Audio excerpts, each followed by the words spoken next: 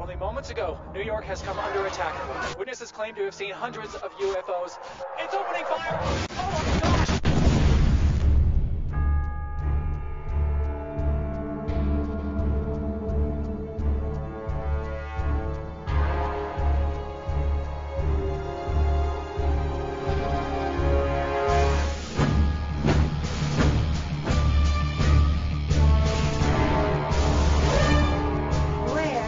From the dark side of the moon, we come in peace. Who are these guys anyway? Nazis from the moon.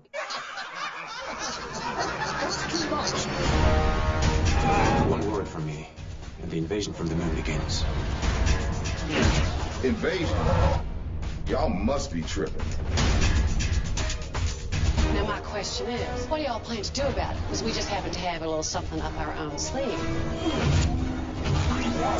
All presidents who start a war in their first term get reelected. Und fegen alle diese Untermenschen von der Erdkarte. This just keeps getting better and better. We are the promise delivered to all mankind. We raise our hand to one nation. We march to the beat of one heart.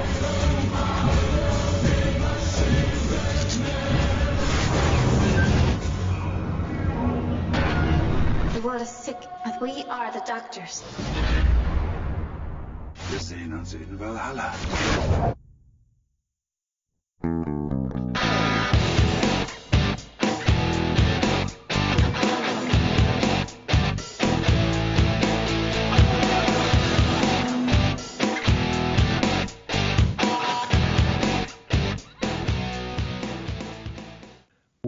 Welcome to They Call This a Movie, testing the strength of friendships one terrible movie at a time. Subscribe to the podcast on iTunes and other podcast services by searching They Call This a Movie. We are part of the Main Name Network, and to find more from us, check out the website, themainname.com, or on Twitter, Facebook, and Instagram at The Main Name. We are also now a proud member of Geek Vibes Nation. You can find them at gbnation.com. Welcome back to They Call This a Movie. This is Anthony Del Vecchio, and with me, as always, is Dan Aquino and Mark Myers. Say hello, gentlemen. Hey, what's going on? That's my new thing. Hey, what do you think? Oh, okay.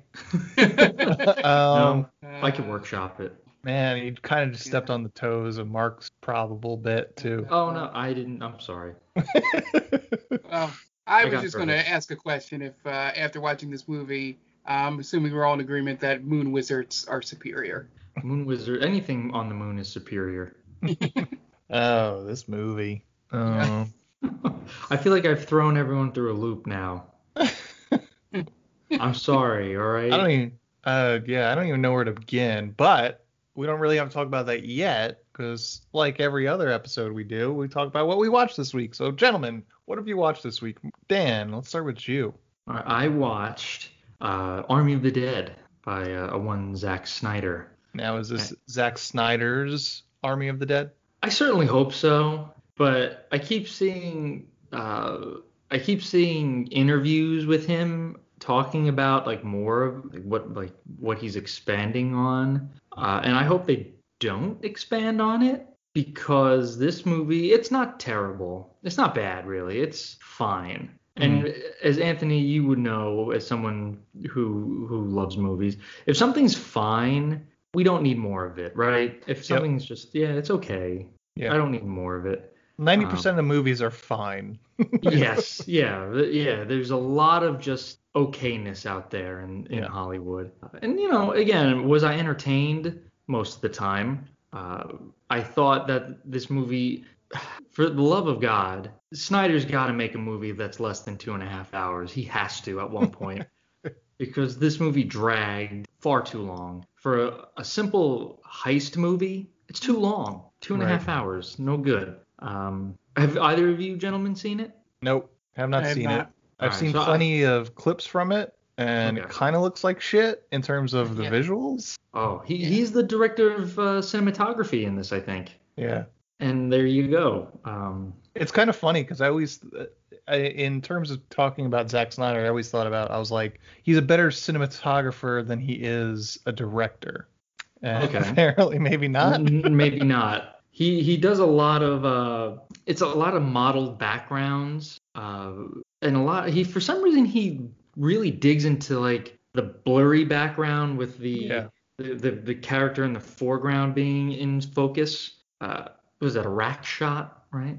Yeah, like a really shallow depth of field, and then compensating with a bunch of rack focuses. Yeah, and just it's not an interesting. Vegas is colorful. It's vibrant. And again, I understand that this is a zombie apocalypse, but it's so boring. There's nothing to look at really. Mm-hmm. So it really takes away from that. And another thing that the characters really don't have much of a story arc. For 2.5 hours, you would think that you would get a little bit more from your characters. It's not really it. And I was talking to you guys about it, and Anthony, you said you saw someone agree with my take on it. This is essentially Aliens. You just take away the aliens and replace them with zombies. Mm-hmm. I understand that reference now because I've watched Aliens. There you go. Yes, I like right down to the badass chick who has the red bandana on. Yeah, I mean that's probably an homage, which is cool. But yeah, it's basically like an evil multi-billionaire is sending in a ragtag group of Marines. Here they're just mercenaries, but in Aliens they're Marines. Mm-hmm. And like, just you have to go rescue this object when really there's an ulterior motive. Mm-hmm. Who was the guy in Aliens? He was Paul Reiser. Paul Reiser, yes. There's even a Paul Reiser character. Like he goes along with Ripley just to, quote unquote, make sure everything goes to plan. Yeah. When really he has, he's really just trying to complete the ulterior mission. Right. Yeah. And again, it could have been better, but it could have definitely been worse. Gotcha. But just a lot of missed opportunities. Yeah. So 2 questions for you, Dan. Sure. To go back to Ant's original question, does the title say Zack Snyder's Army of the Dead? I think it does. Right. I definitely think they like Netflix portrays they're cashing in on the Snyder, like Zack Snyder's Army of the Dead. Mm-hmm. Just wanted to know if you got to that level. Oh yeah, like this guy. Oh God, it's just like he needs to go away for a good 3 to 4 years, I think, because so he has this movie out, and again, it's fine. But then all of a sudden, someone tweets, "Release the Snyder Punch with Sucker Punch." Yeah. Come on, people, please. We don't need more of this guy. Yeah. No. Really, do you think when like Scorsese was, at his height, if there was social media, do you think people would be hashtagging more for Scorsese? No, I think because Martin Scorsese, I don't think ever compromised his own vision. Right. I think that's like one thing. Like the Justice League is such of its own monster. I can't really side with Warner Brothers after everything that happened, but he faced a tragedy in his life. He had to step away, and then they came in and they kind of, did everything that a studio would do. They brought out another director. For whatever reason, the director decided, or the studio decided, that they didn't want to go with his original vision, and probably has to do with the fact that he did not hit a home run with Dawn of Justice when he took Superman, took Batman, and put them in a movie for the first time of all ever. And people were like, it's not that good. But like for a movie like Sucker Punch, I'm sure, as every other director has to do, he had to come to compromises. But how much of his vision is compromised to the fact where people that think it's a misogynist piece of shit, where right. They celebrate the rape of female characters as empowering. Did he compromise his vision so much that wasn't in his original vision? And I don't think he meant it. I think that's the biggest criticisms of it. I think it's not something that he set out to do. I think it's just a bro dude trying to write a feminist movie and not understanding feminism. Someone joked about it that they quote tweeted one of the actresses tweeted the hashtag and said, release the Snyder Punch now with 20% more rape in it. So it's like that's how I took away from that movie when I saw it. The main characters, don't know any of them other than I think one of them's name is like Baby, right? Yeah. Like the main character's Baby. Blanking on everyone. Browning. Gun to my head, I could not tell you another person's name in that movie. I know John Hamm is in it, but I don't know his character name. But yeah, I know the whole point of it is, like they're powerful in their minds. Yeah. Which is great, but that doesn't really mean anything when you're getting lobotomized in real life and being taken advantage of. Yeah, so that tweet feels very Jenna Malone. It was Jenna Malone, I think. I had to, as soon as he said it, I'm like, I think Jenna Malone's in that movie. That sounds very much like something Jenna Malone would tweet. Yeah, again, I can't imagine. There's no other, and there's amazing directors out there. Like Edgar Wright is coming out with a movie, Last Night in Soho, right? Or Last Night in Soho. But if that movie doesn't do well, will people be championing release the right cut? Well, probably not. Again, talk about people that compromised their visions. He walked away from Ant-Man. Yeah. Yeah, it's not going to happen, pretty much, is what I'm saying. No one's going to do that because it's not going to happen. Just like any other, he's the only director in history where people kind of have to like go to bat for him for some reason. Every time. Every time. And question 2, Dan. Sure. Does Dave Bautista wear tiny glasses? He does. Oh, you bet your ass he does. I think that's the first shot of him you see is in these little goggles. And it's adorable because his head, he has like, for such a big man, and I like Batista, he I think he's fared better in acting than The Rock. I like him more than The Rock. But yeah, he has this thing where he needs to wear these, and his head just doesn't shape well with glasses. It looks weird.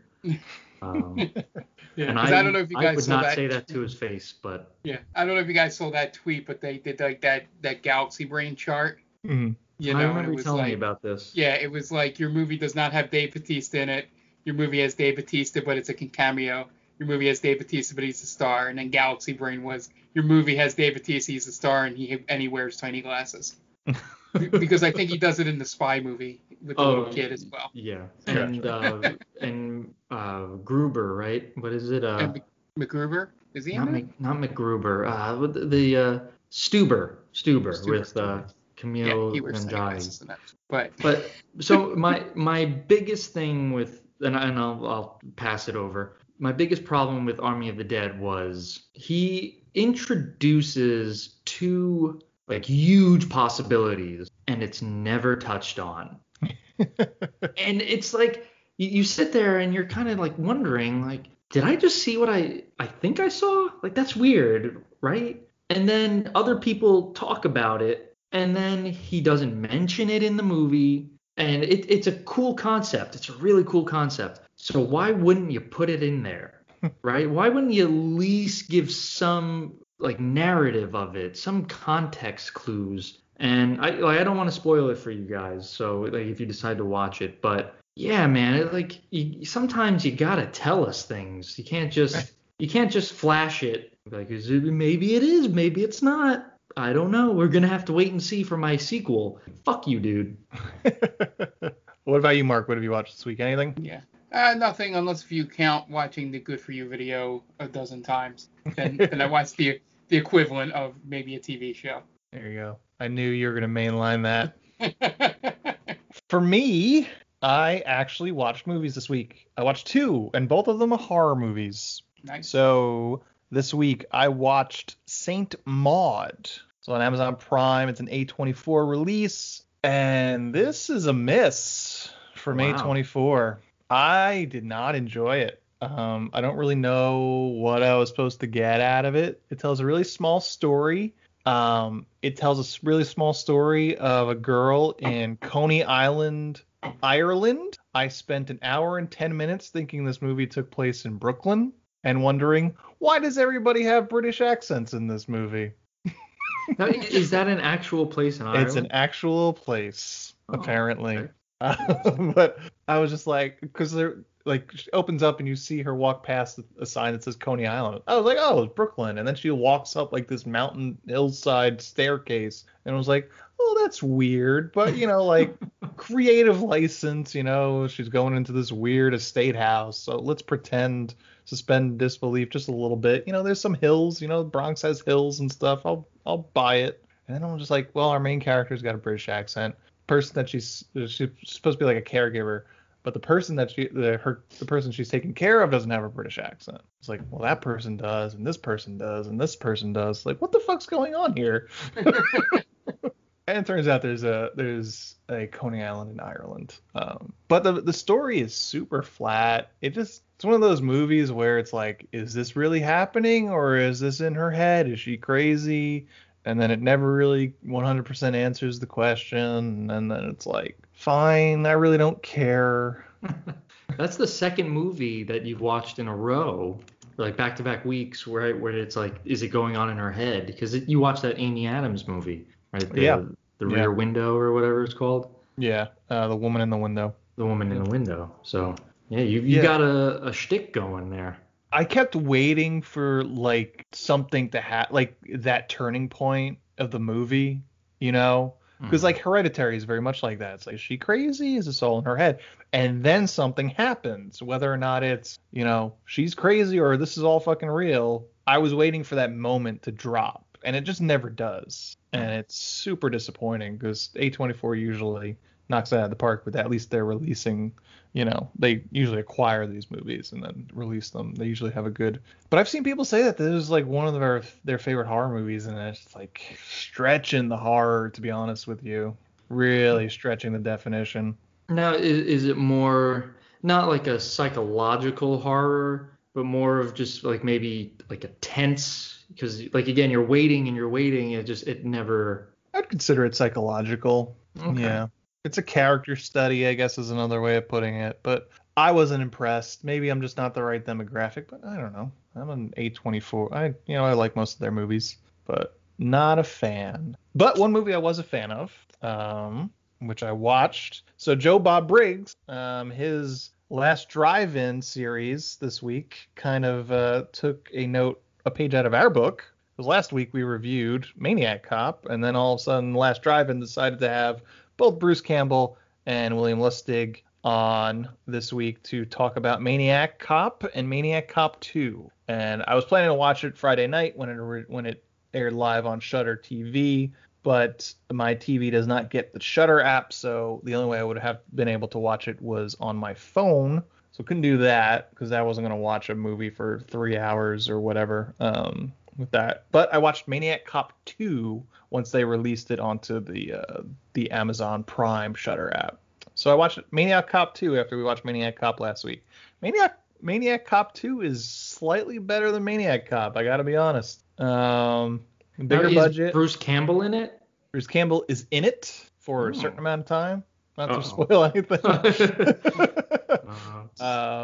does return. So would you say he's 2 Maniac, 2 Cop? I would not say that at all. And when we release this episode, you won't say it either. No, I enjoyed it. It was good. It was fun. But the Joe Bob, the Last Drive-In's kind of so he would break up the movie with interviews and stuff like that. It was the first time I ever really watched his show, Joe Bob Briggs, which was fun. It was a cool movie. I was gonna watch both of them. I was like, I've seen Maniac Cop very recently, so I'll just watch Maniac Cop. But that was cool. Yeah. So I was in the horror mood this week. I got the itch, so maybe I'll watch some more for next week's show. And yeah, so that was it for me. Yeah, that's the only shows I've been watching, movies I've been watching. But yeah, that's it. So we are gonna take a quick break before we get into this week's movie and listen to some ads so we can pay those bills, and we'll be right back. And welcome back. Now it's time to get into this week's movie, and this week was Dan's pick. So Dan, what'd you do to us? Okay, so as I've done several times in the past, I confused a movie that I wanted to watch with what I picked. So the movie I picked was from 2012, Iron Sky. And what I thought I was going to watch was Sky Captain in the World of Tomorrow. and they could not be two more different movies. Sure. Yeah, this movie is about moon Nazis. Which given the time period, like what's going on now in the world, it's kind of relevant. Not the moon part, but the Nazi part. Yeah. Sure. Yeah. I mean, yeah. Well, let's just say, like, did any of us, when we were growing up, did any of us think Nazis would come back right? I don't think so. At least I didn't. I don't know about you Yeah, guys, I mean, but I thought we had finished those things off. Right. I feel like that was the plot of The Sum of All Fears, maybe. With Ben Affleck and Samuel Jackson? Was that Nazis? Feel like I remember a swastika playing a role in it. You might be right. I saw that in theaters and I hated it. And I think most people did. I buried that. I know a nuke goes off at a sporting event, and I guess I always thought, well, that was the sum of everyone's fears, the nuke. But I guess Nazis could be the sum of a lot of people's fears as well. Yeah.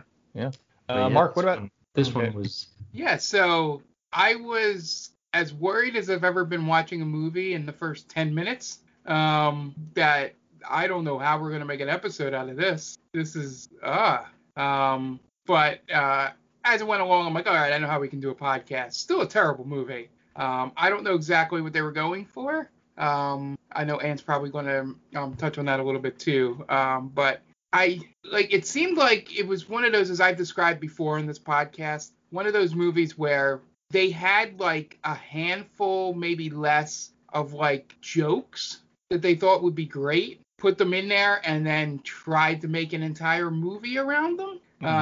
Whether they're good jokes, they're not good jokes, but you could argue whether they're good or not.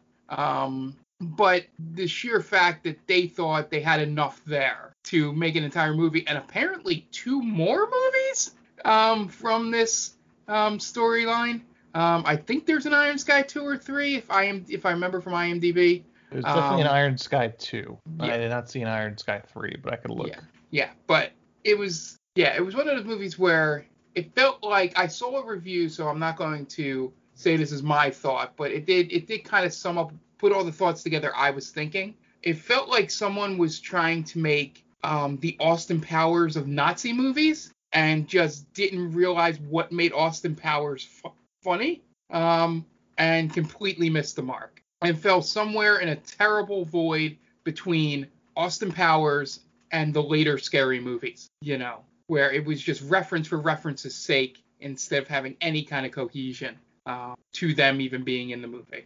I'm sure we'll get into it a little deeper, but there was I know it's 2012, so at the time I don't remember if this meme was still popular, but at this point in 2021, the Hitler downfall meme had a moment in this movie where he sends people out of the room and he starts screaming, hollering, and the people outside listen and start crying and stuff, except they flipped it in this movie, who was saying it. But it just felt like a lot of that stuff. A lot of stuff like this movie was written 5 years or more before it actually released. Yeah, so I don't know where to start with this movie. I don't know what the point of it is. That's really what it comes down to. Because it's not funny, and it feels... I don't even know how to put these into words. I don't know. It feels like it's supposed to be satirizing the world in which we lived in 2012 and throwing moon Nazis into that world and trying to make a bigger point of the world around us. Is it that, propaganda leads to the destruction of the world, and people in power will ultimately do what they need to in order to keep that power and for that to grow, and we're not so different than the Nazis if you look close enough, sort of thing. And I guess that's timely even in today, obviously, post 2016. That's timelier than it was in 2012. Yeah. But I don't know how that message ultimately works back to moon Nazis, even after watching this movie. I don't get it. I don't get the jokes in this and how not timely they are. Like the Sarah Palin stand-in, I don't understand how that could be relevant in 2012, unless I'm misremembering 2012 and how big of a player she was in that world. It goes right. It feels closer in line with like disaster movie and superhero movie, but not a real concerted effort to make a joke. Like I can't point to a thing that you could say, no, that's a joke in this for an hour and a half. I can't tell you one moment where they made a concerted effort. It was like, oh, that was a joke that fell flat. It was like, I don't remember any jokes in it.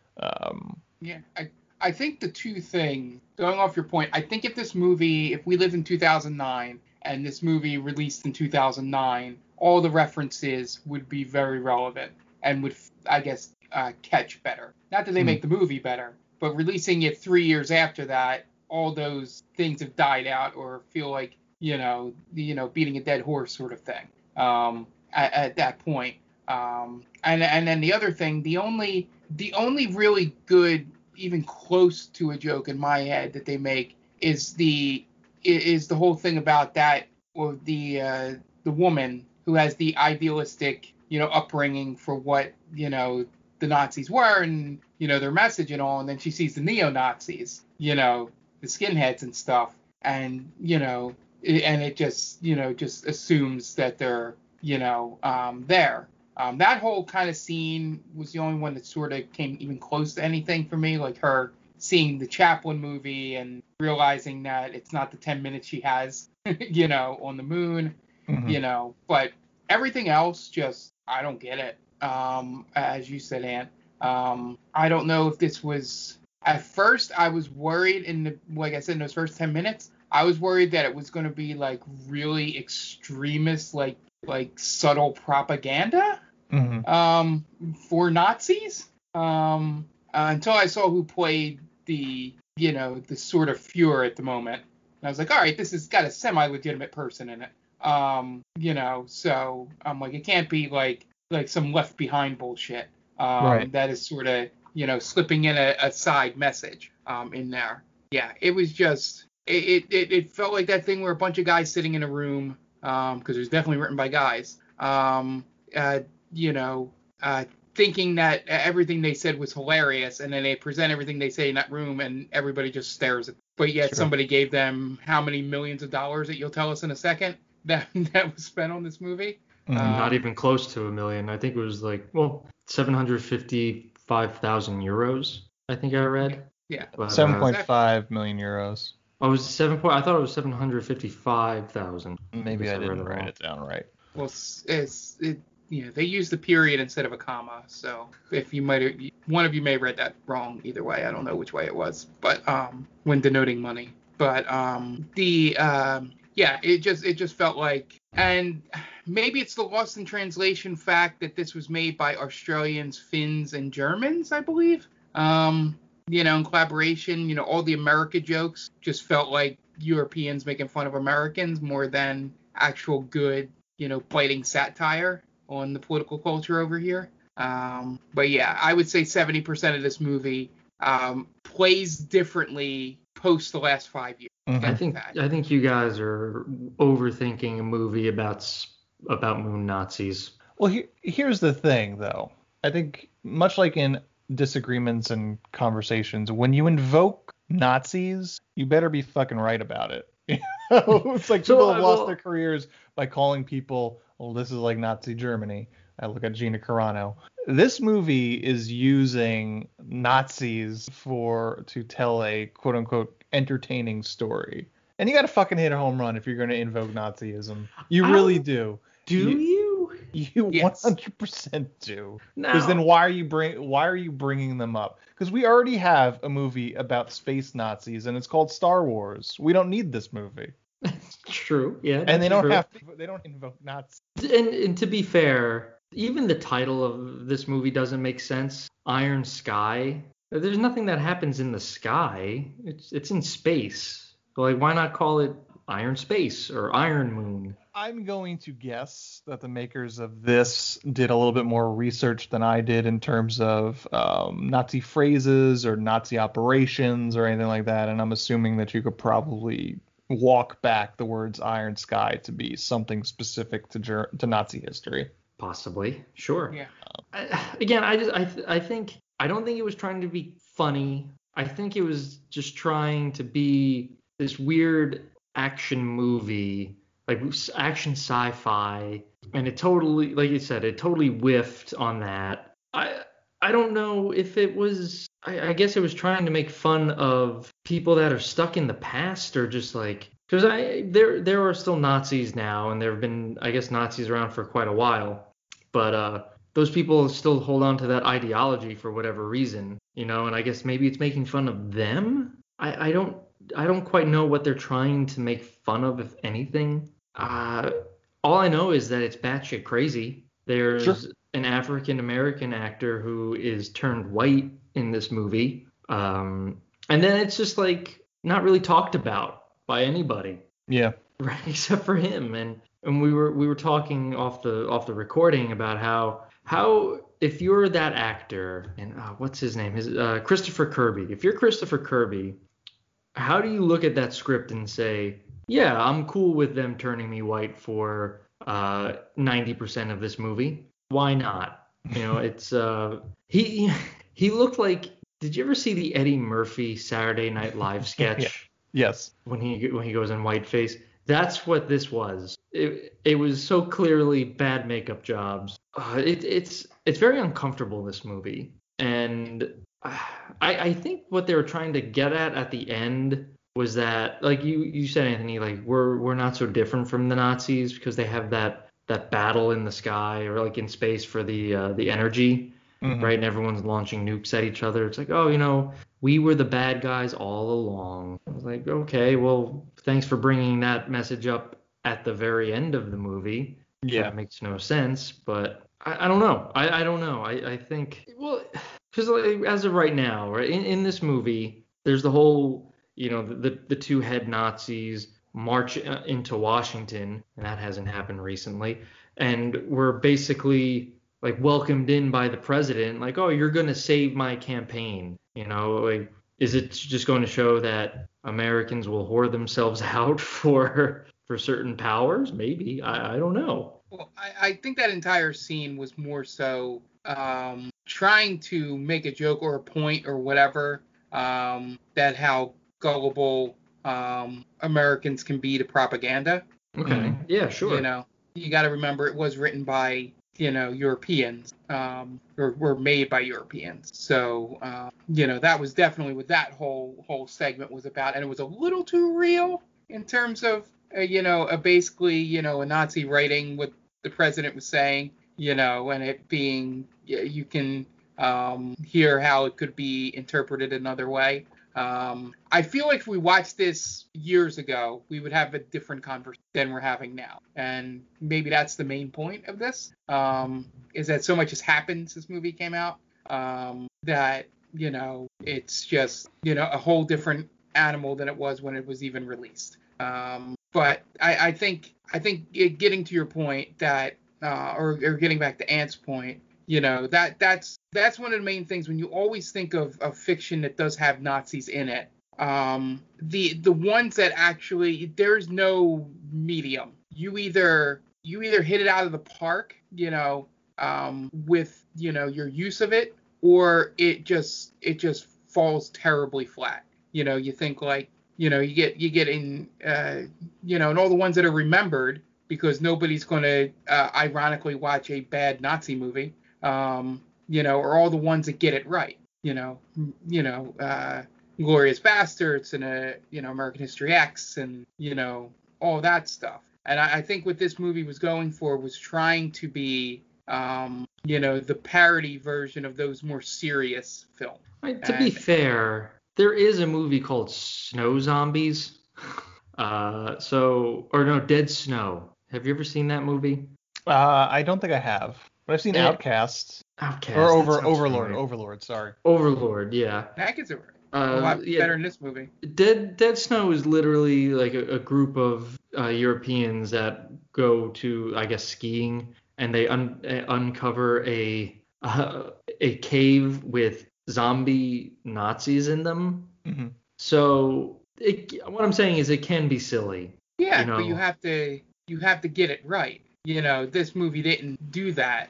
That's why you never heard of it and confused it with a whole nother movie. Because like when you get Nazi fiction bad, no one cares to speak about it, in any kind of mainstream format. So it never gets into the zeitgeist of anything. That's my main point with this movie is that, it thought it was going to hit on something. It might have been written in the height of all those movies Ant was talking about, disaster movie and epic movie, and all that stuff. And then by the time it came out, that trend had died off and it was just left out there to die at this point. I don't know. I wish I can see in my head an actual serious movie in like a sci-fi sense of, actual like escape to the moon Nazis, and then building a culture there, that nobody knew about. And then, you could play the invasion angle thing. But playing it in a silly sense and exaggerating everything just doesn't work. Long way around to get to that. Just the batshit insane moments do not make up for just the general lack of any kind of comedy or point being made in the movie. I think one of my favorite parts of this movie was the spacesuits that the Nazis wear, and they're not competent spacesuits. They're essentially like shock troopers, right? They don't have special suits on. Yeah. So I don't know how they would have survived in space, and even the American spacesuits. Yep, They kind of look like scuba divers. Like, it was so silly. And someone wrote a review, and this was the review that sold me, because again, like hashtag horny. But it said, this is what it's like if Brazzers would have had a big budget. I was like, oh, I have to see this. And that's kind of like what it was like at the beginning, and then it just kind of like it just devolved very quickly. And I wasn't really uncomfortable with anything. Again, up until they turned the black guy white, and then I was like, oh, I don't know. I was like, I don't know if they're gonna want to do this movie. Like you guys, I don't know if they're gonna want to do this. But I persevered, and then it spiraled from just like weird sci-fi to just silly. Right when they introduced the George W. Bush space battleship. And then everyone else had space battleships. And I was just like, all right, like now what is happening here? And why is this happening? Yeah, I think there's no point to the story other than they wanted to invade America, or they wanted to invade the world, right? I mean, that was as deep as it got. Blow it up? Right. I don't think so. I don't think that's true. I think there was, with that whole end scene, there is obviously a message to this movie. The whole scene of everybody blowing each other up over helium-3 there's a point to this movie. It's not told well. It gets distracted in its message by being, I don't know, all over itself. The place. Yeah. Yeah. But I don't think I could let it off the hook. I was like, oh, it just wants to be silly and stupid. It's like, if you're going to try and have that message at the end of the movie of, see, who's the real Nazis after all, Right. All the real Nazis were the friends we made along the way, sort of punchline to this movie, and it's just like, well, go fuck yourself. You didn't tell a story in the first hour and 25 minutes that's deserving of this holier than thou point that you're trying to make. Is kind of where I'm coming from. It would have made, I agree. That should have been something that had been touched upon rather than at the very end. Because I mean, they do say, oh, we have this helium-3. It's going to essentially power up our invasion, right? Which is all right, whatever. But then this should have been the angle, like, maybe there's an arms race now to get to the moon to fight the Nazis and all that good stuff. But it's also never really explained why the Nazis landed on the moon, right? Like, obviously, they lost the war. Yeah, they're escaping. Right. But you're going to tell me they had, in 1941 to 1945, you're going to tell me that they developed that kind of sophisticated technology? And they got up there without no one else And without knowing. anyone knowing, yeah. Without anyone knowing. And, there have been missions to the moon, what was it, 1960, right? 1969 is when we landed. No, 1969. So, and the cosmonauts were sending up satellites. So all of a sudden, this is just like a big surprise to everybody. But have we ever sent anyone to the dark side of the moon? I couldn't tell you. I probably not. Just didn't they use the moon's gravitational pull in Armageddon to kind of slingshot themselves around? So Bruce Willis would have saw what was up. Right, Bruce Willis would have said something. Exactly. I agree. It's one thing to take this daring type of leap with storytelling and say, this is cool, because legitimately, it's a cool idea. Again, you put anything on the moon, like a moon base, like send some of that moon money. So if you put anything on the moon, that's pretty fucking rad, right? And then everyone hates Nazis, so they somehow have a secret, like a society on the moon. That's pretty rad. That's a pretty cool idea, but you do nothing with it. Yeah. I kind of wish this movie had been like a Die Hard with Nazi moon men. Sure. Right, because you get Christopher Kirby's character, James Washington. You get James Washington. He and his co-pilot, they land on the moon. The co-pilot goes out, gets his brains blown off by the Nazi moon men, and then now he is captured. He's brought in. They go, no, it's a black guy. We hate black guys because we're Nazis. But he somehow escapes with that really stupid cartoonish, like bunk, bunk, bunk, bunk. He hits all of the Nazis in the head with his space helmet. Yeah. He does that and he gets away. And now, he falls into the grate, right? Oh, he falls into the ventilation shaft. Yep. It's set up right there, right? So now he's crawling his way through this moon base with Hans and Klaus and the Führer, and they're all looking for him, like, we can't be corrupted by this black man on our Aryan space station,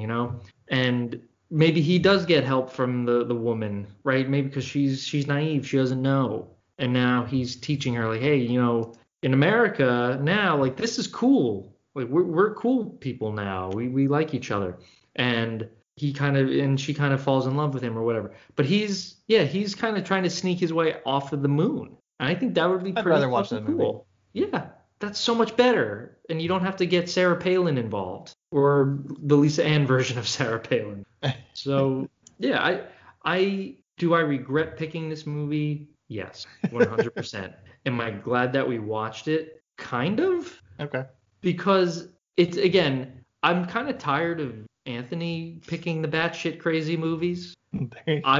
I wanted to kind of steal some of that thunder, and I think I did a pretty good job. Yeah, it's definitely batshit crazy. So, Iron Sky from 2012 is directed by Timo Vorensula. We're gonna go with it. We're not gonna say their name ever again, so it's fine. Well, I'm gonna call him Timo at the end. Starring Julia Dietzy, Christopher Kirby, thank you, got that one. Gatzato, Udo Kier, Peter Sargent, Stephanie Paul, Tilo Bruckner, Michael Cullen, and Kim Jackson. Has an IMDb score of 5.9 and a Rotten Tomato score of 40%. Budget 7.5 million euros. Box office 10 million worldwide. You guys want to get into the plot? Let's do it. Sure. All right, Dan, we got for us. I'm going to give a quick shout out to our good friend and listener of the podcast, Tia, and let you know that you can go listen to her podcast, The Top 10 with Tia. Tia and her friend Brittany get together every week and release a podcast of their top 10 lists. So go check it out. A lot of great top 10 lists. I'm sure you can go check it out and disagree with her, agree with her. And if you want to let her know that you agree with her or disagree with her, send her a tweet at TC_Stark. And you could also check her out on Geek Vibes Nation since she is the head writer for that website. Great. And we are going to be right back and listen to some messages from friends of the podcast. So we will be right back. Hey everyone, this is Steve. And this is Adam. And we're part of the Hop Nation USA podcast, Pittsburgh's #3 craft beer podcast. Join us every Friday for new beer reviews. We'll talk about the news, history, and homebrewing. Plus, we'll sit down with the best brewers and industry personalities that'll have us. So whether you're a casual drinker, a hazy boy hophead, or even if you're a whale hunting cellar hoarder, just search Hop Nation USA on Apple, Spotify, or your favorite podcatcher and join the nation.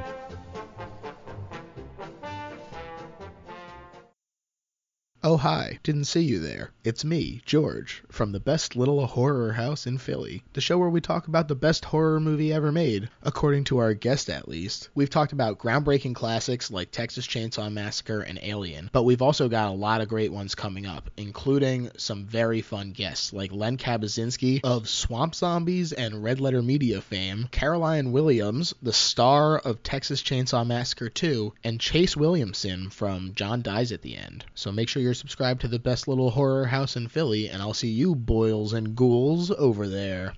And welcome back. Now it's time to get into the plot for Iron Sky, not to be confused with Sky Captain in the World of Tomorrow. You can see where I got that though, right? Yeah, Iron Sky Captain in the World of Tomorrow. Yeah, they have the sky word in there. Yeah, and totally. Steampunkishness. Yeah, so cut me some slack. Sure. We open on the year 2018 as a lunar lander approaches a moon base on the dark side of the moon. They are American, and we can tell that by their re-election banners for a Sarah Palin lookalike on them. Which seems like you probably can't do that with publicly funded money. No, no, and also because isn't the moon like neutral territory, right? Like, you can't just spread your propaganda there. Probably not. Yeah. Well, according to this president, the moon belonged to the Americans. Yeah. Yeah. One of the astronauts gets out to monitor the helium-3 levels. Over a ridge, he finds an entire helium-3 mining facility. He reports it back to the lander and then gets shot in the face by a Nazi using a standard gunpowder gun, which I don't think it works that way in space. And there's a gunshot. You could hear the gunshot. Yes. Made sure to notice that everything makes a sound in space. Right. In Nazi Germany, everyone can hear you scream in space, apparently. Yeah, and the blood just splatters and not floats. Or freezes. Or freezes, yeah. And then another Nazi pops up and blows up the rover with the bazooka. Again, not sure if it works that way. But again, you like the creativity, but just because you have Nazis in space doesn't mean you can just forget all kinds of laws of space. They're there for a reason. Then the last surviving astronaut is taken hostage by the Nazis. We then cut to a school session on the moon. We'll learn that the Nazis fled from the moon in 1945 and have been living on the moon ever since. The teacher is a character we're going to get to know named Renat. She's blonde, female, pretty good looking woman, and that's her character. Yeah, I when I saw her come up, I'm like, she looks like, she would have been in movies around this time. She looks like a Nazi, yes. Yeah, she looks very much like a Nazi. That's what I was going. I checked her IMDb, and the only thing, she's been in some movies, but just as bit parts. I think their biggest thing is that she was in the Berlin version of those, New York I Love You movies. Mm-hmm. Sure. There's a whole series of them for different cities. She was the lead of that. Gotcha. So I think that might have been her biggest movie outside of this. Or, that would have been in English. Right. Now, do you, if you're consistently cast as a Nazi, does that weigh on your psyche? I don't know. If you're consistently getting work, it's I know German. Right. But I feel like if I'm being told that you could only play one of the worst people in history, I feel that I would be kind of bummed about. That'd be cool at first. I'm working with Christoph Waltz. That's fun. And then all of a sudden I get it. I look like an evil person, I guess. I don't We'll like have to this ask anymore. Udo Kier. Right. Yeah. The Nazi officers bring the astronaut to the base and bring him in front of, as we mentioned, Udo Kier, who's playing the commanding officer, or actually the Führer, the Moon Führer in this movie. It's a pretty badass title. And they take off the astronaut's helmet to reveal that he is African American, and they're all very shocked about it. Back at the White House, not Sarah Palin is arguing with her campaign manager via hologram phone, you know, the ones you'd see in 2018, regarding the failed mission to the moon. Not Sarah Palin is not trying to take blame for the mission. She's putting it on her campaign manager. Back at the Nazi moon classroom, the teacher shows them the Great Dictator cut down to 10 minutes in order to treat it like Nazi propaganda. An officer named Klaus arrives during the lesson to tell the teacher that they need her expertise as they've captured an Earthling. Meanwhile, the astronaut overhears the Nazis saying generic German words that he understands, like sauerkraut, so he tries to appeal to them using only German words he can muster, and then gets knocked to the ground. He comes back up and knocks a whole bunch of guards on the head with his helmet and makes an escape, jumping over a railing into a deep cavern onto some machinery, then gets knocked down by a gear and falls down further and lands into an air shaft. I believe the German words were only sauerkraut and Volkswagen. He also says Farfignugan. Farfignugan, that's it. Does he? Oh, I thought he said Frankfurter. I think it says Farfignugan. Yeah, I think you're right. That's a name I haven't heard in a long time. Little Rascals. Yeah. The officer walks the teacher down a corridor and calls her a knockout, and at that moment, a grate falls on his head, knocking him out. That's the one joke of this movie. That's the joke. That's the joke. There you go. We found it. And then the astronaut jumps out of the grate. He asks the teacher how to get out, and she doesn't answer him, so he sees a door and goes to leave. And then she tries to tell him that it's the airlock, but it's too late. He opens the door, and they both go sliding out into space. The astronaut grabs onto something as he gets pulled out, and the teacher's clothes, for some reason, get undone as she's pulled out, but the astronaut grabs her and pulls her back in, and they wind up closing the airlock again. Possibly the most gratuitous almost nudity we've seen in a long time. Now, this is where I thought they were going with if Brazzers had a budget. It's like, okay. Well, it would have made sense if his pants were pulled down, I guess. It's like, oh my, I don't know. What?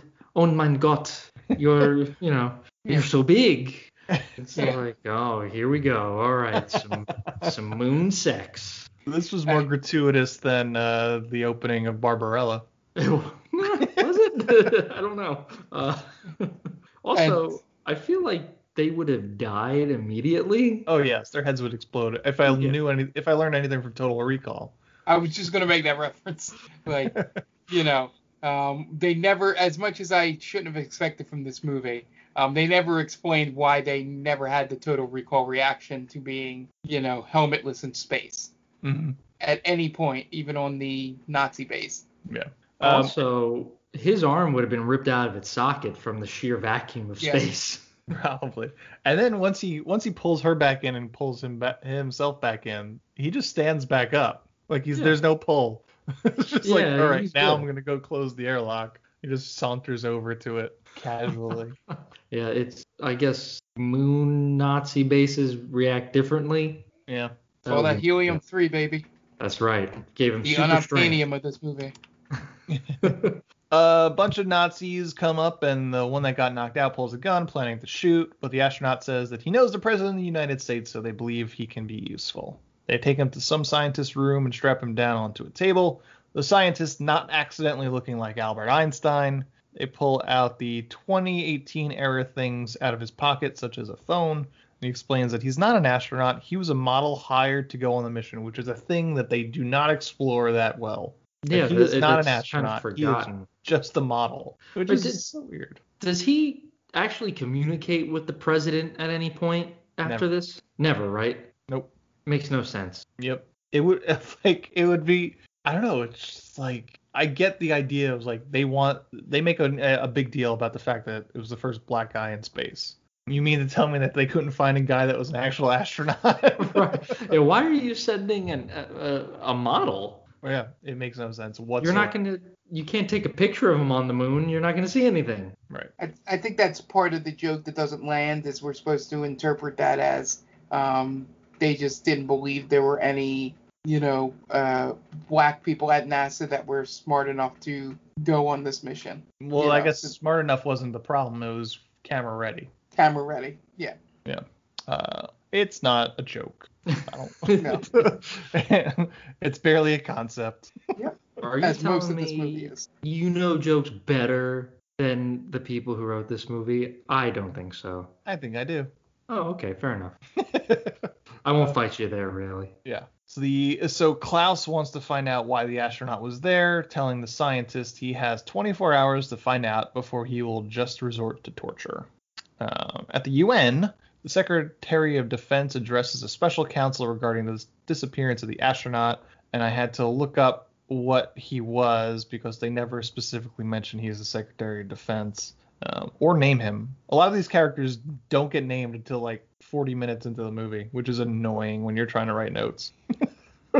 So what is it, like blonde-haired, blue-eyed person? Oh, right. God damn it. That's all they are. The secretary says that the mission was to promote the re-election of the president, which seems illegal to use public funds to do so, but the rest of the council believes that it was either for military purposes or to mine helium-3, which the Secretary of Defense just laughs off. Back at campaign headquarters, the campaign manager is looking over plans on how to spin the disappearance of the astronauts and then berates all of her workers at them for their terrible ideas. And this is the downfall scene, right, Mark? Yep. Yeah. It's almost like beat for beat in terms of how she's acting, how the people in the room are acting. Like, it looks like they tried to get it down to every single movement, down to the glasses shaking before they hit the table.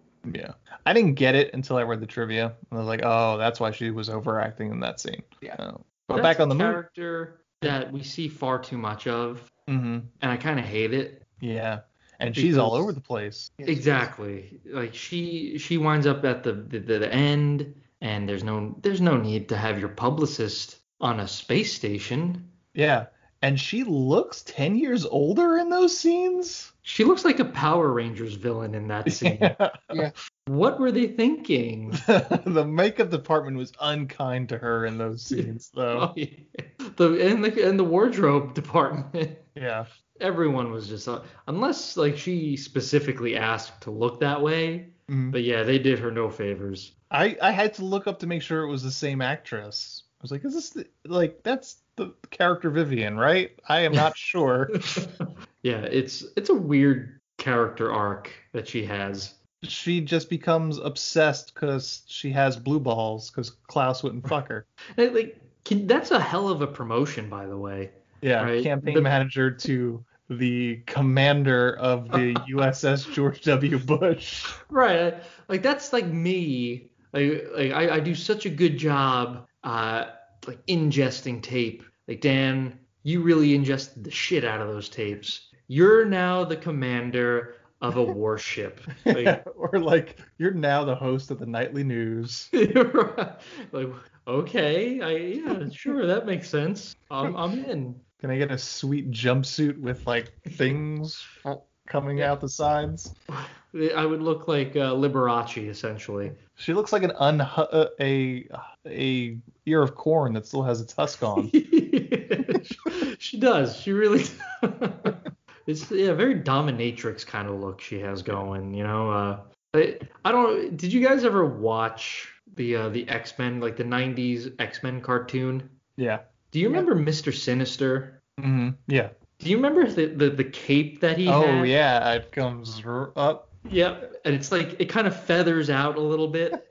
That's what she has. She has the Mr. Sinister look going. And what a disappointing character arc for her, where she just resorted to a woman scorned because she, right? Like she's not even a good character, but like at least she seemed like she had some sort of personality a little bit, and she had some drive, and she was like, you know, she was the master behind the mastermind, you know, sort of thing. And then it's like one day she doesn't get fucked by a Nazi, and she's just like, this is my character arc now. Yeah. This is all I care about is killing the guy that I didn't get dick from. Right. That's a huge pivot. Yeah.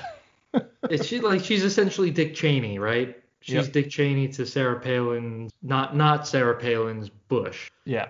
Yeah. Like, I don't get it. Yeah, she's the man behind the curtain. She's the great and powerful Oz. Yeah. The Iron Curtain. Ooh. See that? Bam. Too bad that's Soviet, but we'll go with it. Oh, shit. I was thinking of the wall, the Berlin Wall. Again, Soviet. Oh, that was in Germany. Built by the Soviets. Right. Well, come on. I mean, Nazis are... That was post-World War. Yeah. Same thing. You could edit that out. It's fine. It's fine. Back on the moon base, the teacher is back in her room when the officer Klaus comes in to visit her. She's named Renat. I guess that's how you pronounce it. He comes to say that they should be married because they are 97% genetically compatible to produce perfect Aryan offspring, and that he is in line to be the next Führer, and he needs basically a woman to have his babies. The scientist brings the Führer into his lab to show them what he's been up to. He's managed to hook the astronaut's phone up to the computer and manages to use it to power up the room for a split second. They are trying to get the something to fly, and they name it. And I don't have it here in my notes because I wasn't thinking that I was ever going to need to remember this German word, but I do have it later on in my notes. The Guggenheim. The Götterdämmerung. Oh, close. To get it to fly. They need to get the Götterdämmerung to fly. That's Any idea what that means? I do, and we'll get to that later. Oh, okay. That's what we call a cliffhanger.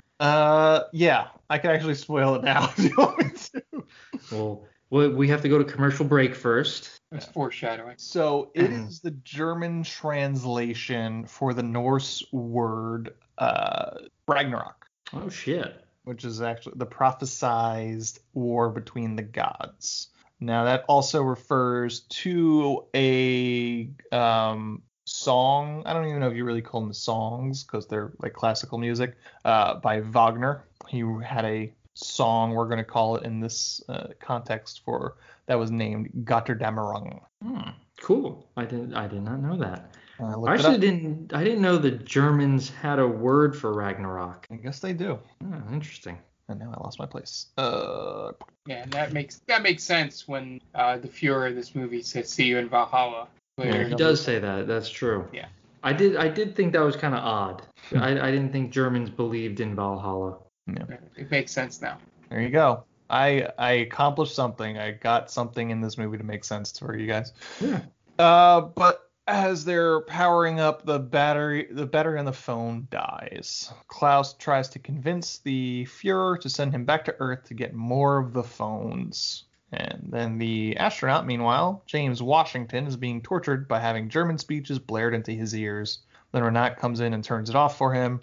They start asking questions about each other. She asks what's wrong with his skin, and then he mentions that they've been sticking needles into him.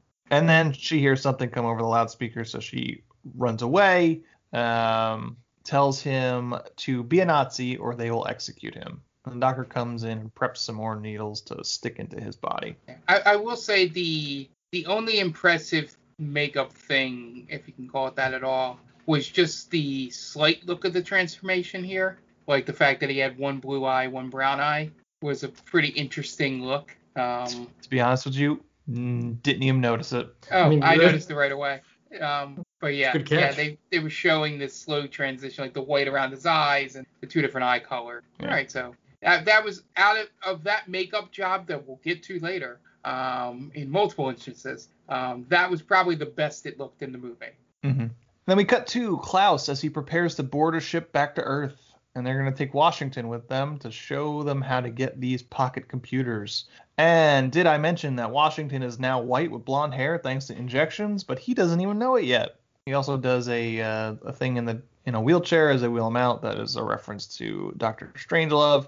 And then they board the ship with a few others. They land in upstate New York, and Renat stowed away on the ship and is now there with them. Do you think the Europeans confuse upstate New York with Northern California with where they land for this? That's a good question. But it has a very beautiful shot of the skyline, which, I don't know where that is. L.A. No. And Klaus reveals that they aren't on Earth to get the computers. They're on Earth to see the president. And a farmer pops up and owns the land that they own, and they shoots at them. And then we have a really weird transition to daytime in New York City as they approach a basketball game happening on street court. Yeah, and I think, as I say, go back to there, the reason I was confused about what Europeans thought of American landscape is that I believe they were supposed to have literally landed in a weed farm. Mm-hmm.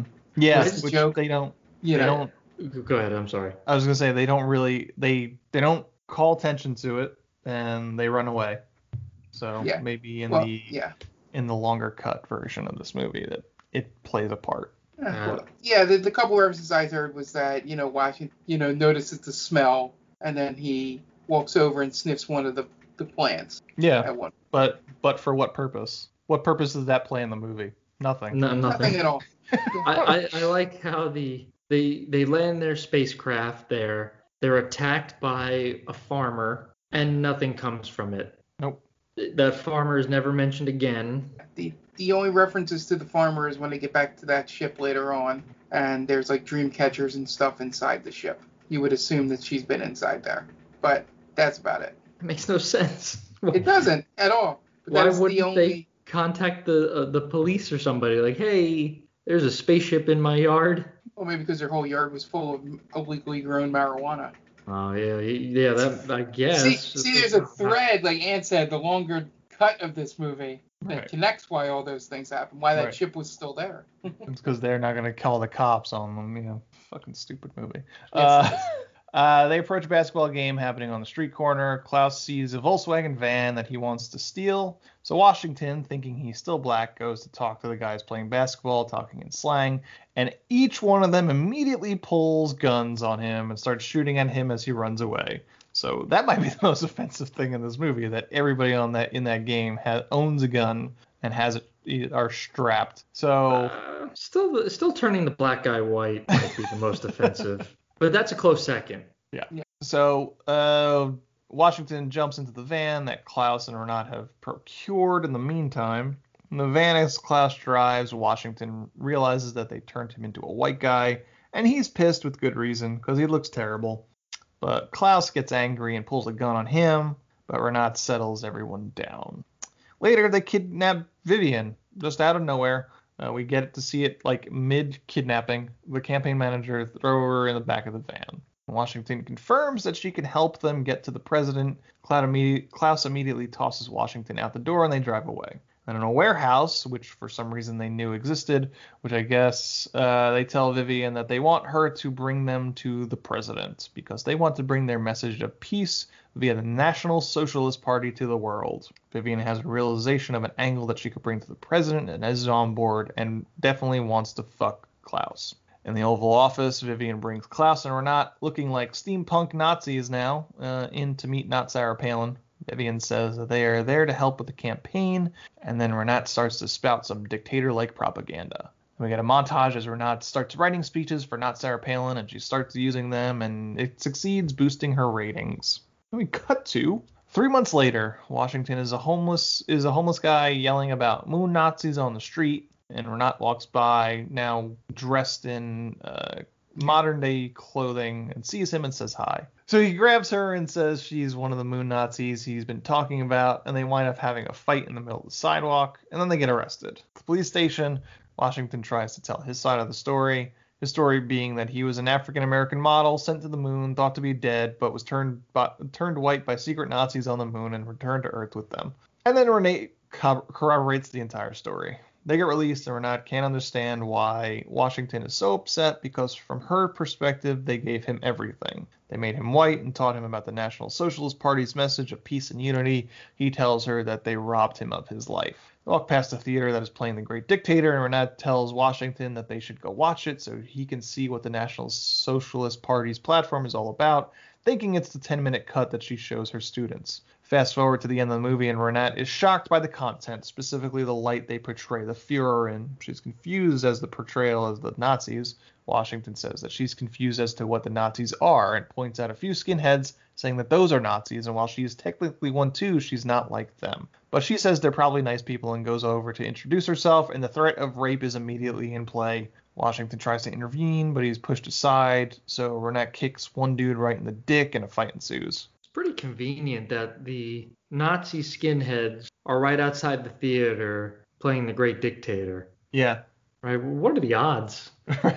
Nazis love art house film. 100%. That's always been their biggest problem, really. Yeah. Revival theaters just packed with neo-Nazis. Right. They're lovers of the arts. Well, probably an 80s new. Maybe. But again, I don't know. Do a lot of theaters play The Great Dictator? I feel like that's probably not something that's in high demand. I mean, there's the Film Forum in New York. Do you think it plays that often? I mean, they have their specific programming. You might catch it one month when they're doing a Charlie Chaplin retrospective. Okay. What was the little rascal? He is the little tramp. The tramp, yes. Yeah. That's playing the next night, I guess. Yeah. Meanwhile, in a limo, Klaus and Vivian look over polling numbers for the president. Vivian says that what the president could use is a good war because a war always makes a president more popular. Just ask Bush. Yep. Klaus says that he can help because he could give an order to start the invasion from the moon. And he wants to show her his plan, but she just wants to fuck. She wants to see that plan. The fucking plan. His fucking plan? It's probably not very good, I'd bet. Probably not. Right, just a lot of missionary. Yeah. So they go back to her. Okay. And it would be completely against character for to do anything with her anyway. Not that this movie stuck with consistency. But he would have fucked her if the Fuhrer doesn't show up. He was literally hand down his pants, ready to pull out the little dictator. He was. Do you think the carpet matched the drapes? For him, not for. I'm not being grotesque here. I just want to see if that guy's pubes matched his hair. But not grotesque. Got it. Thanks for clarifying what you meant by that. Yeah. Well, do you? Come on, we're not moving on from here until I get an answer. I would assume that he's not dyeing his pubes on moon Nazi base. Oh, that'd be incredible if they had that. What kind of luxury items do you have on a moon base? You probably shave with a straight razor. Probably. Yeah. Yeah, I wish they would have explored the moon base more. Just like the shopping malls, the barber. They probably had some shit up there. Yeah. It's like you said, it's not an uninteresting concept, but they just get distracted by and throw the kitchen sink, and then you don't get anything of any interest. Right. So they go back to her office, and he starts showing her his plans, which includes a plan to kill the Moon Fuhrer and the president, but she starts taking off his clothes. They're getting ready to fuck, but they're interrupted by the fact that the Moon Fuhrer and his guards are in the same room. Apparently, neither of them realize that. The Moon Fuhrer orders his guards to take Vivian in the back and shoot her, and we hear a gunshot ring out. The Moon Fuhrer sees the propaganda for the president featuring Klaus on the cover and says that Klaus is guilty of high treason. He also mentions that the invasion has begun. Just then, we're not in Washington storm-in, so Renat can tell Klaus that she doesn't want to go forward with his plan because now she knows what being a Nazi really means, and he's just a Nazi piece of shit. So the Fuhrer decides he can just plan to shoot all of them. But then a machine gun from off-screen demolishes the Moon Fuhrer and all of his guards, and it turns out it's Vivian. She tricked the guard that was supposed to kill her into letting his guard down by offering him a blowjob, and she killed him. That old trick. One last blowjob before I die. I definitely wouldn't fall for that. Wink. You're right, guys. I would totally fall for that. Okay. Oh, no, you got me again. I will never not, right. Like, man, I'll take that chance every time. Oh, yeah. You don't know what's going to happen. Like, what if it's, that one time? It just needs to work one time. And then you're good. This woman wants to give a blowjob for last time before she dies. She must really love him, as I assumed all women do. Right. If I'm a man in power, I assume that, right? Like, oh, yeah, this happens. It's America, too, from what I've been told. Yeah. This just happens everywhere. That's feminism, baby. Right.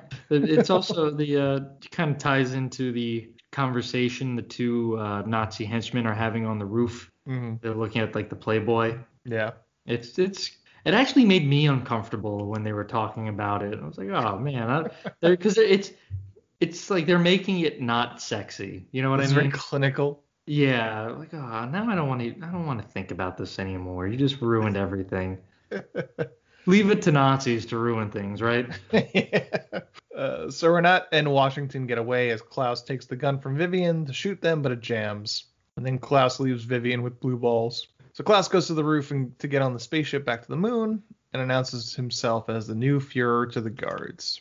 But then the Moon Fuhrer shows up with the gun to try and stop Klaus, but he doesn't have much life left in him, and he collapses at Klaus's feet. Klaus finishes the job by kicking the Fuhrer in the face, and gets on the ship to leave, and goes into space, and then orders the Meteor Blitzkrieg. Dozens of UFOs attack the U.S., specifically New York, as well as meteors getting dropped on Earth. The President, Vivian, and the Secretary of Defense watch on as New York City gets demolished. The President is very happy because presidents that start wars in the first term get reelected. And is even more ecstatic when she finds out they're actual Nazis. Also, the idea of time and space just does not matter in this movie whatsoever. It's like Vivian gets to Washington, D.C. in no time. Also, they get to the moon in no time. Yeah, how long of a trip is it to the moon? Like a week? I think it's like more than a week, I think. Yeah, a fortnight maybe. Maybe. I don't know the exact 10-day? time. Yeah, something like that. So I guess it's just I guess it's just to, make the story go a little faster. But no one wants to see like the Nazis in their little spaceship just flying around. Like, so what are you gonna do when we get back to the moon base? It actually takes 3 days. I'm surprised. Oh, okay, pretty quick. Yeah. How fast do you get in your moon Nazi spaceship? That's true. 1940. Right? It's probably 1945-ish technology. So right. Right. It's still running on like old timey engines and stuff like that for some reason. Running on oil. Yeah, steam powered. Coal burning stove. Right. There's one guy just in the back piling. We need more coal. They pull the lever from like the old school like the Titanic, the steamboats. Yeah. Like crank that lever. Full power, more coal. We need more dog. I am 100% surprised that having Zeppelins in this, that they didn't even try and make an "Oh, the Humanity" joke. Oh, that would have been good. Yeah. But maybe I was asking too much of this film. Right. Europeans didn't know about the Hindenburg. They had no clue what happened. I guess. I don't know. So meanwhile, James and Renat get in a cab while New York City burns, and Renat says that they have to go back to the moon to stop the invasion. James was reluctant, but she says she can't do it without him, and he agrees. So in record time, the cab gets to upstate New York and back to the ship. James, because he's played wing commander, is able to fly the spaceship. We're just going to dust off that problem right here. Is that neither of them have ever flown a spaceship before, but he's played wing commander. Of all video games to reference. It would have been cool if they had just retconned it from the beginning and made him a pilot. Right?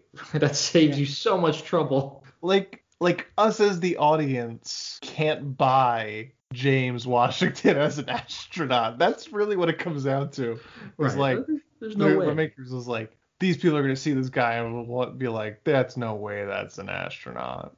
Right. Can't suspend our disbelief there. Yeah. So like, oh well, he's a model. Right. We could believe that they would specifically pick a guy in NASA that happens to be black to be on the next spaceship. Again, Armageddon. They contracted guys who for a specific role to go to space. So why would NASA not do the same thing here? It means nothing to have. But it means nothing to have a model in space. Right. Well, that wasn't the full reason he was picked. They make that very clear. No, because he's good looking? No, they pick him because he's black. Because he's black? Yeah. All right. Well, again, there are black pilots. No, I know. I'm just saying that's like the whole joke of him being there is more so that than the fact that he's a model.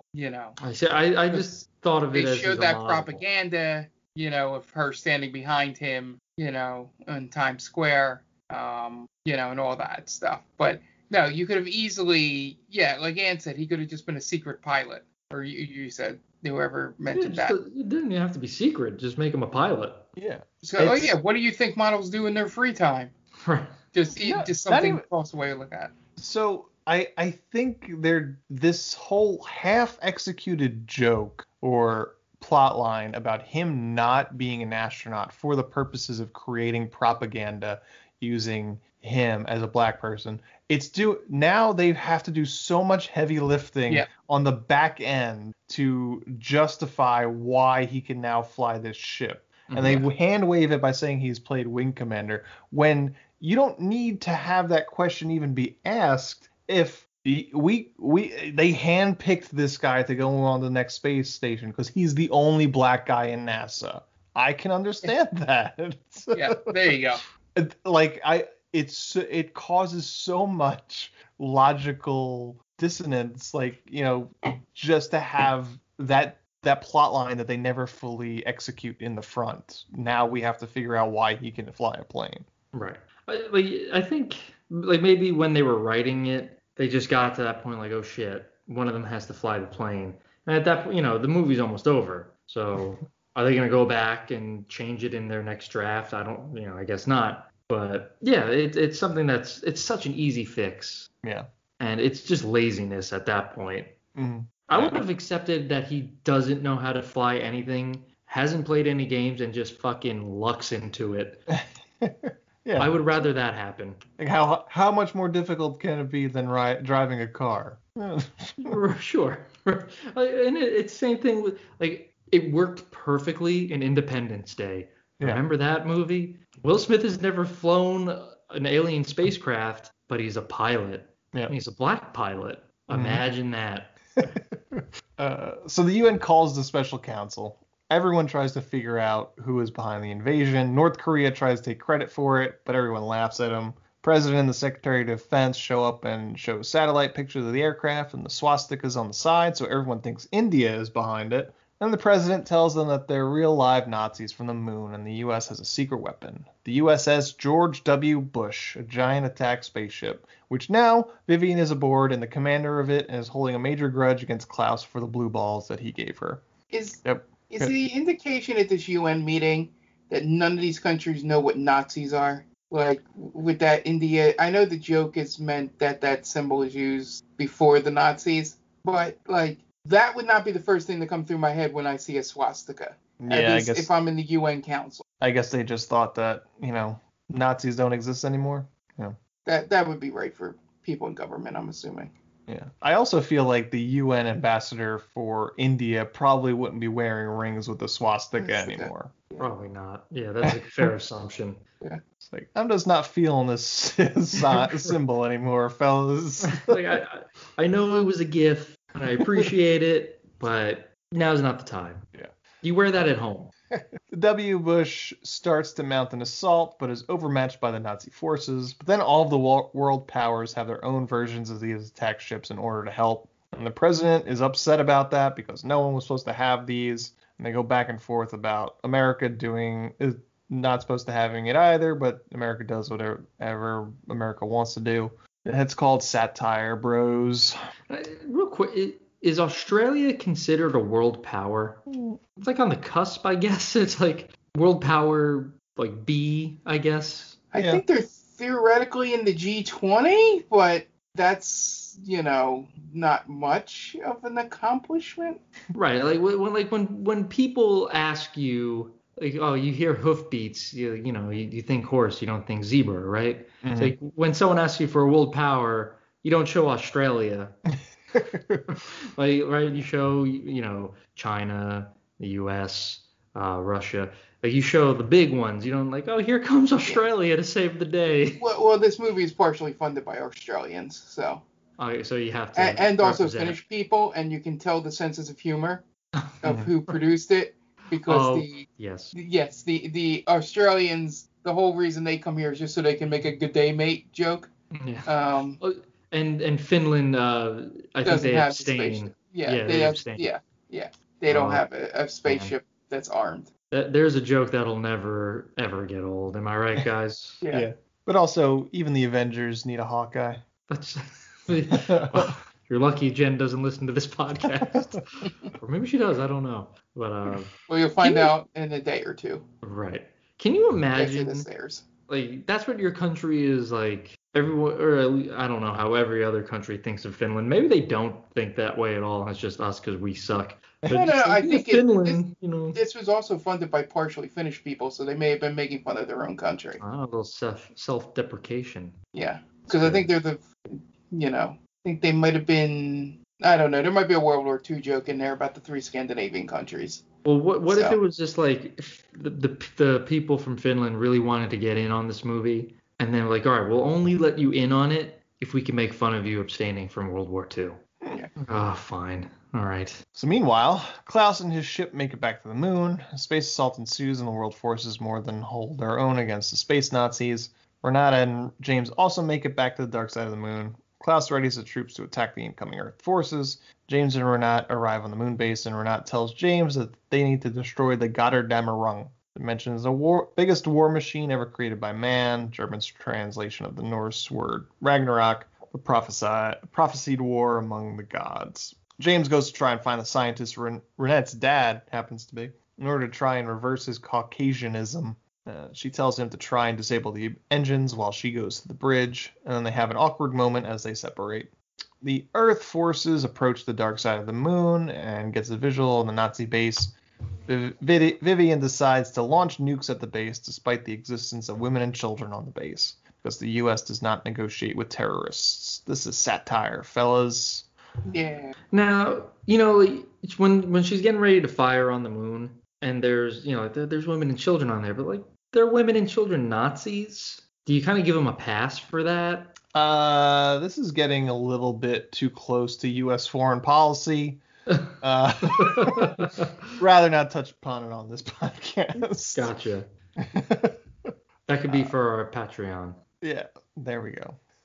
W. Bush launches a bunch of nukes on the base, killing a lot of people, seemingly mostly innocent people. Klaus calls Dr. Richter to find out how long before the Gotterdammerung is operational. He says 3 months. Klaus tells him he has 3 minutes. James sneaks up on the doctor and knocks him out with a comically large wrench. Then Klaus gives the order to start the helium-3 engines, and the Gotterdammerung is operational and comes out of the crater it's been hiding underneath, and it's enormous. Klaus fires off some guns that blows up part of the moon in order to give the Gotterdammerung a clear shot of the Earth, the debris causing damage to the USS W. Bush. Meanwhile, as James tries to stop the engines, Dr. Richter comes to and tries to attack him, and they start to fight. Or not, at the same time, she sneaks, finds an emergency fanfare lever, which she pulls and starts to play some sort of national anthem, assuming it's the Nazi national anthem, but I don't know if they got that specific with it. Which all the Nazi officers have to stop to salute, which slows down their assault and gives James a chance to fight back against Dr. Richter, but Klaus doesn't fall for it and orders his officers to find out what's going on and why it's playing, so they run off. Klaus starts lining up the guns to fire upon the Earth, but Renat shows up with a gun. But he kicks a glass window that lets out a whole bunch of steam for some reason, which allows him to sneak up on her and take the gun from him. And then Klaus starts monologuing a bit before he plans to shoot Renat, and she notices a lamp overhead with a broken bulb. So she starts appealing to his ego and offers him one last Sieg Heil before he shoots her. And she gives the Nazi salute, which he reciprocates and sticks his hand right in the bulb, causing him to be electrocuted. She gets on the intercom to get to Washington and tells him he needs to shut down the engines, but then Klaus gets back up and starts attacking her. He gets her to the ground, and she takes off her high heel and stabs him in the head with it, killing him. Meanwhile, Washington can't really figure out what he needs to do to stall the engines, so he just pulls all the wires out and gets electrocuted. How American about that. Yep. But it works, and the Gotterdammerung stalls down and crashes onto the moon, and Washington manages to what appears to be escaping via an escape pod. Vivian is disappointed that she couldn't kill Klaus herself, but she gets praise from the UN and the president. Vivian tells them that there are a bunch of silos on the moon labeled Helium-3, which the Secretary of Defense tells the president they should claim as the US's because it could power the US independently from anybody else for thousands of years. That causes a fight inside the UN. The Secretary of Defense tells Vivian to defend the Helium-3 from all the other Earth ships as people fist fight in the UN Council. Meanwhile, Renee walks through the wreckage of the colony and walks into her classroom and finds that it's filled with people. They ask her what Earth was like, and she says it's different. Asks if they will be able to go back, and she says yes, but in times of peace. Then James shows up, not on the escape pod. He's back to his old self because he found a bottle of anti-albinizer. And she's Is that happy a real to see thing? I don't believe so. Okay, good. And she's happy to see him, and she jumps into his arms, and they make out in front of everybody, even as one of the people point out that he's black. Meanwhile, all the other Earth ships get destroyed, and we pull out to see the Earth as warheads get launched, causing destruction all over the world. And that is the end of Iron Sky. Yeah, so quick question, Ann, because I may be the only one that skimmed ahead in the credits. Does the second one take place on Mars? I don't know. I watched to the end to see if there was this felt like a movie that would have a end credit scene. Yeah. But all it had was just pulling out to Mars. So possibly. Yeah. Okay. I didn't know if that was in your notes or not. Nope.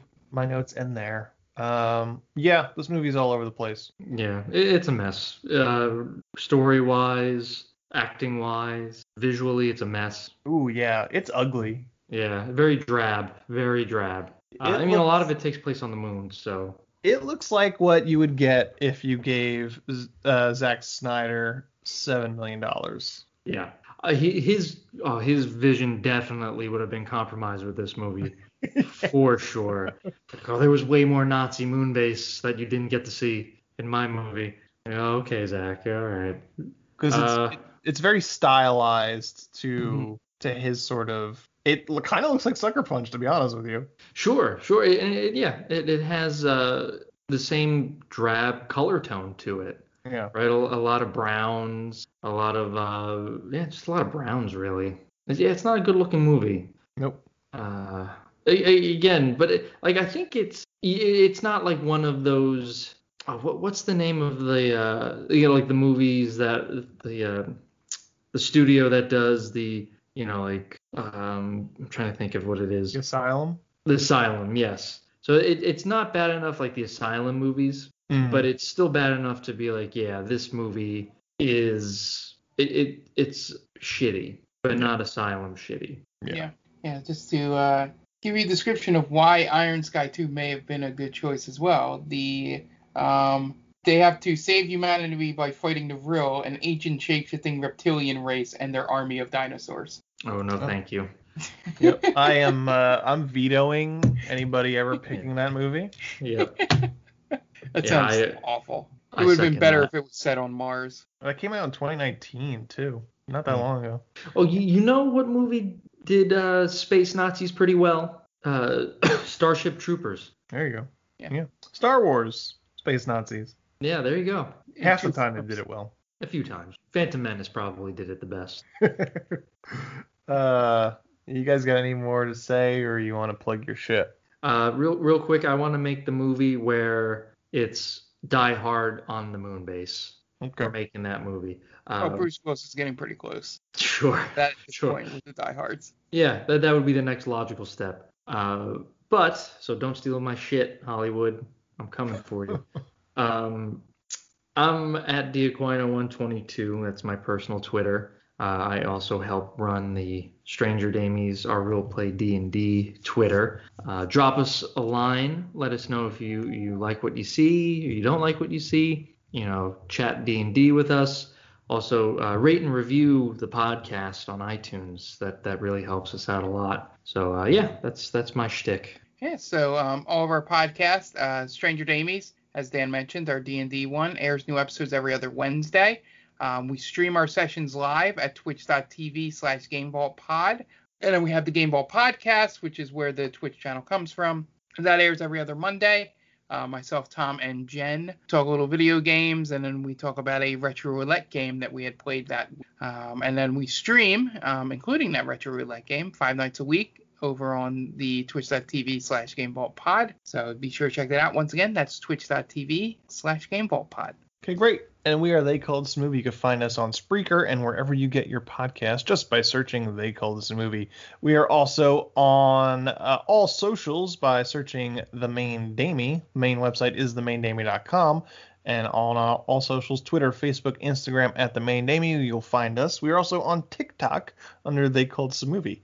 So you can just search for They Called This a Movie on the TikTok as the Gen Zs call them, and you will find us there. We are also proud member of Geek Vibes Nation. You can find them at gvnation.com and on all socials and all streaming apps just by searching Geek Vibes Nation. Tons of great shows there for you. If you're into geek stuff, surely you could find something that you enjoy.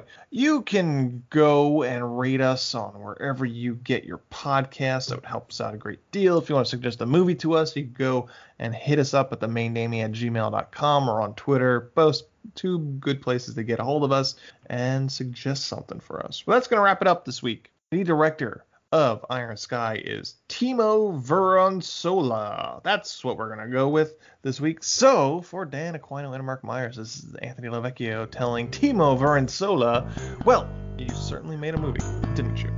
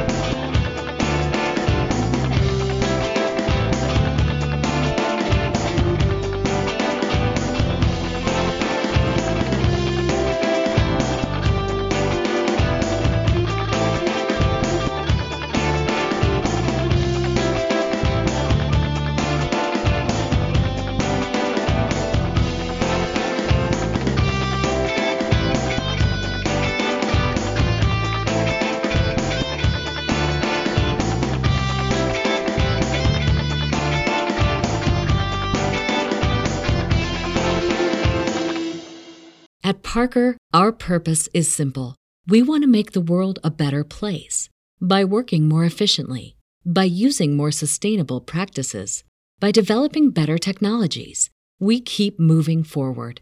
With each new idea, innovation, and partnership, we're one step closer to fulfilling our purpose every single day. To find out more, visit parker.com/purpose. Parker, engineering your success.